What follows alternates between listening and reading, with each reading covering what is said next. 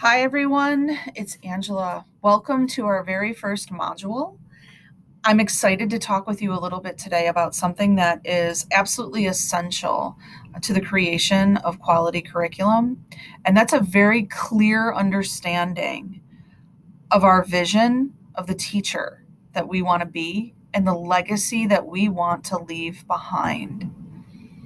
Very early on in my life, I knew, like some of you probably, that I wanted to be a teacher.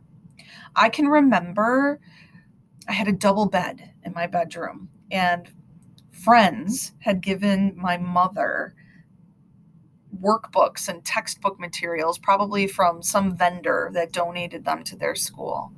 And she gave them to me. And that was such a gift. It was the coolest present anyone had ever given me, were these real, live, actual, genuine teacher materials.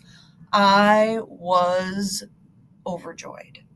And I spent a lot of time arranging my stuffed animals on my double bed in rows and distributing all of those materials to them. I remember one of the books was a workbook. It was a consumable and it had the perforated pages. And I can still remember how that book smelled and the sense of satisfaction that I gained from tearing those pages out very neatly and distributing them to my stuffed animals. I would sit at or stand at the foot of my bed and I would teach using a ruler and pretending that the window behind me was actually a chalkboard. That's how long ago I knew I wanted to be a teacher.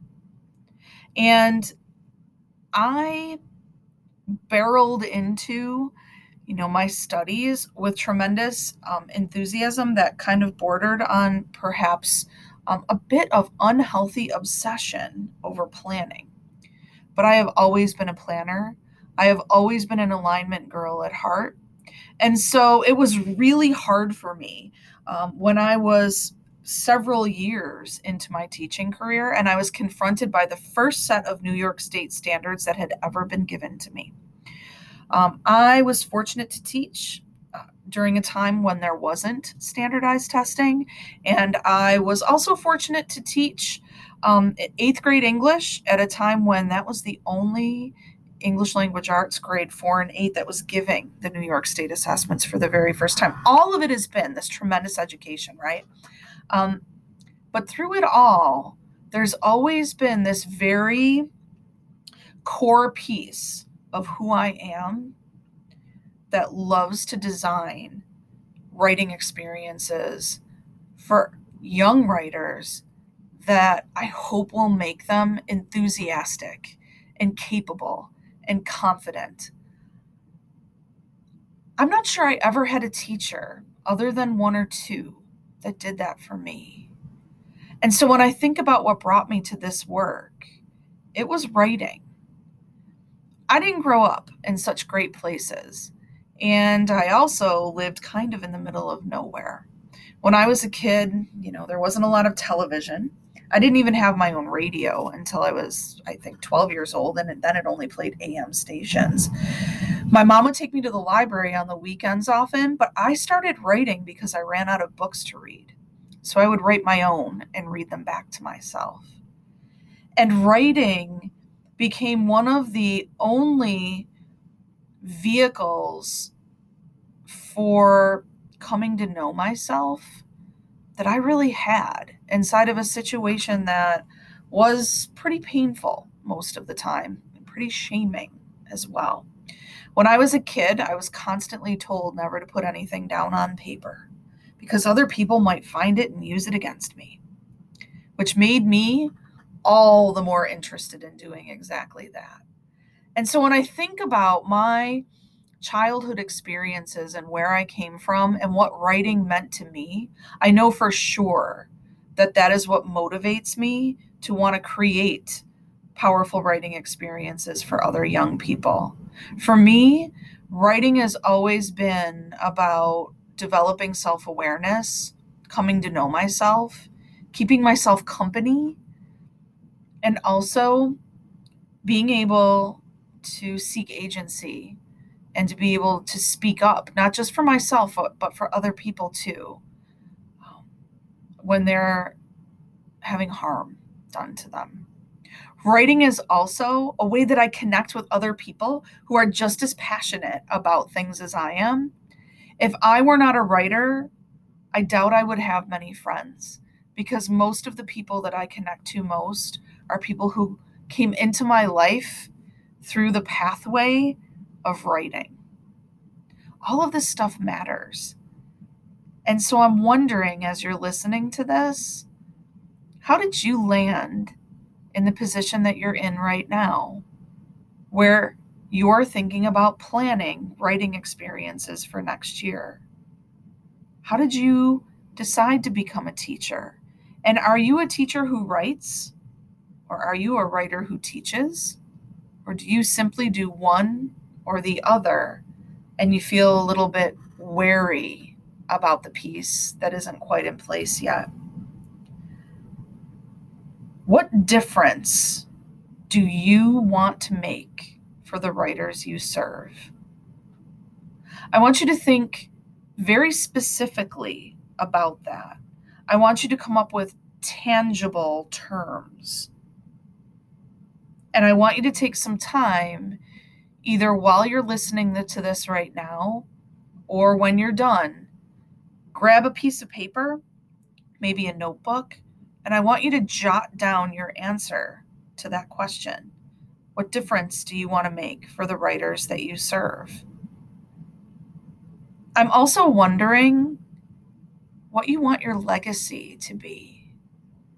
Have you ever thought about that? I'm 50 years old now, and the first time someone put that question in front of me, I was at a retreat of my professional learning community.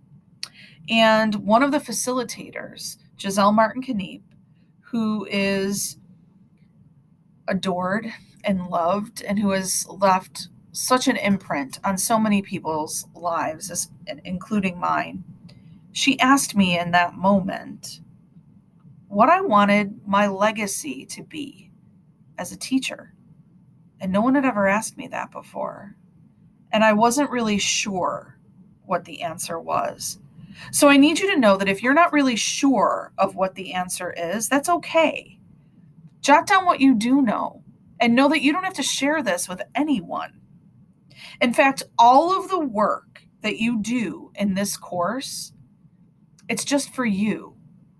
So I want to make sure that you're using materials and resources that are comfortable for you. I love planning curriculum. If you've skimmed through the workbook at all, you're going to see that I love sticky notes. I love building curriculum on foam boards and in my notebook, and I scribble things in there sometimes. They're not always pretty. It can be very ugly and incomplete. And I promise you, the curriculum plans that you're going to see inside of the workbook, they're not finished yet either. I just started building them. But what I love about them is that they're movable. They're mixable. I can pull some sticky notes off of these boards and throw them out. I can add other ones over time as I get new ideas. I cannot tell you how often I'm walking in the morning and something comes to me, a resource that I want to use or a connection between concepts that's incredibly powerful that I hadn't thought of before, and I want to teach into that. And I'll go home and I'll scribble that on a sticky note and I'll slam it into my notebook or on one of these foam boards, and then I'll go to work and I'll do something else all day long, but I'll feel good about the fact that I didn't lose that tiny idea. If you're one who wants to be locked on the computer, that's great, and you're more than welcome to use spreadsheets or a curriculum mapping tool of your own choosing. But what I want you to know is that this course is about prototyping. It's not about perfect.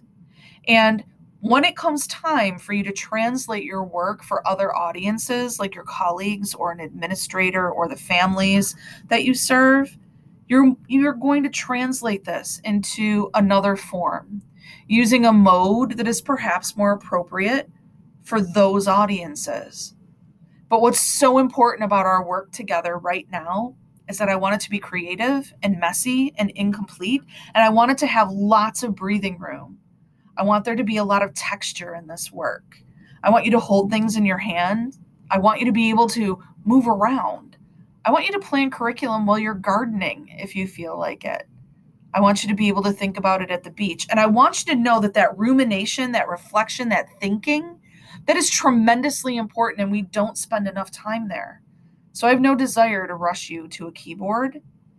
I have no desire to have you create a perfect product. But I do want to create plenty of opportunity for you to do things that are unexpected and delightful and that fill you with joy and that get you excited about going back into the classroom again.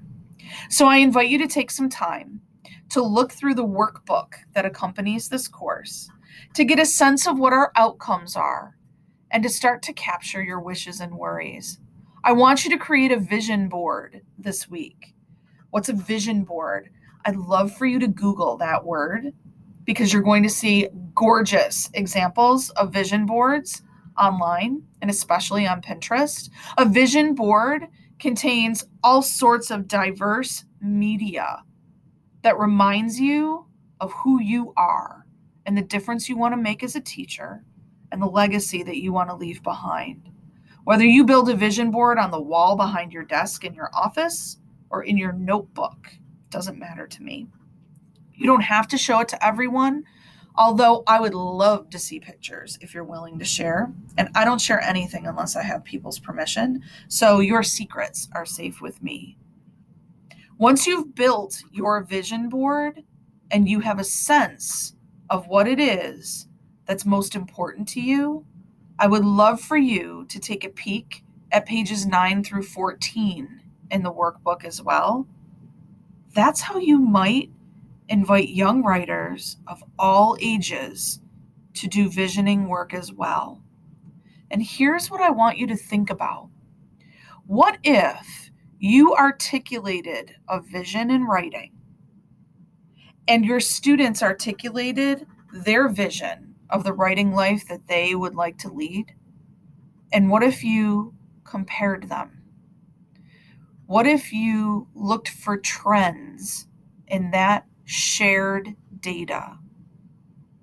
Doing so will help you understand what the shared vision is between yourself and the writers that you serve. And that shared vision can form the foundation of the writing community that you will create together. This week, I invite you to join me at office hours. I will be available from 7:30 to 8:30 a.m. Eastern Time on Tuesday and 4:30 to 5:30 p.m. Eastern Time on Tuesday as well. The link to the Zoom room is in our Pace Yourself course proper. I invite you to use it and jump in. And here are some of the things that you might want to share. You might look over the course objectives that are at the beginning of the workbook and come up with some wishes and worries. What do you want to make sure I speak to in this course? And what are you worried about? You might take some time to create a vision board or to reflect in your journal around what you want your vision to be. You might talk about it with a friend and then come and share out what you discovered or uncovered from that conversation. You might also share out the standards that emerged from your vision. And if you take a peek inside of the workbook, you're going to notice on page 7 what my vision is and what my standards are. I need to say this because it's important. If you're not clear about what your vision is and what your standards are, every time there's a new mandate, every time there is a new crisis, you will sacrifice yourself in service to that vision.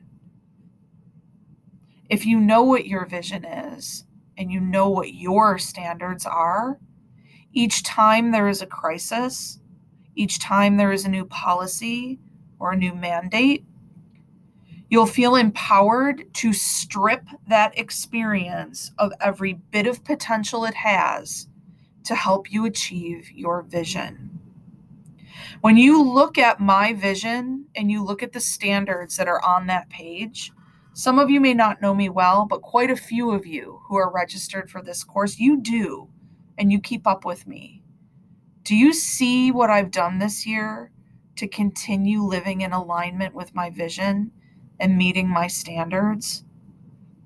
Even though I couldn't go into a school, I couldn't work with young writers face to face. Nobody was touching Play-Doh or loose parts or making writing the way I imagined we would this year. So much was not possible, and so much was. So I want you to take some time this week. Get clear about your vision. Think about how you might invite writers to share a vision of their writing life and how together you might look for what you have in common, because that'll form the foundation of your writing community. Come and join me for open office hours. I would love your feedback on what we're doing so far. I'd love to know more about how I can make this experience better for you as we're moving forward too, because everyone is different. And this is my first attempt at doing this sort of thing. So I really appreciate your feedback, and I'm very grateful that you're here. Have a good week, everyone. I hope I see you in office hours. And if not, come find me on social if you need me.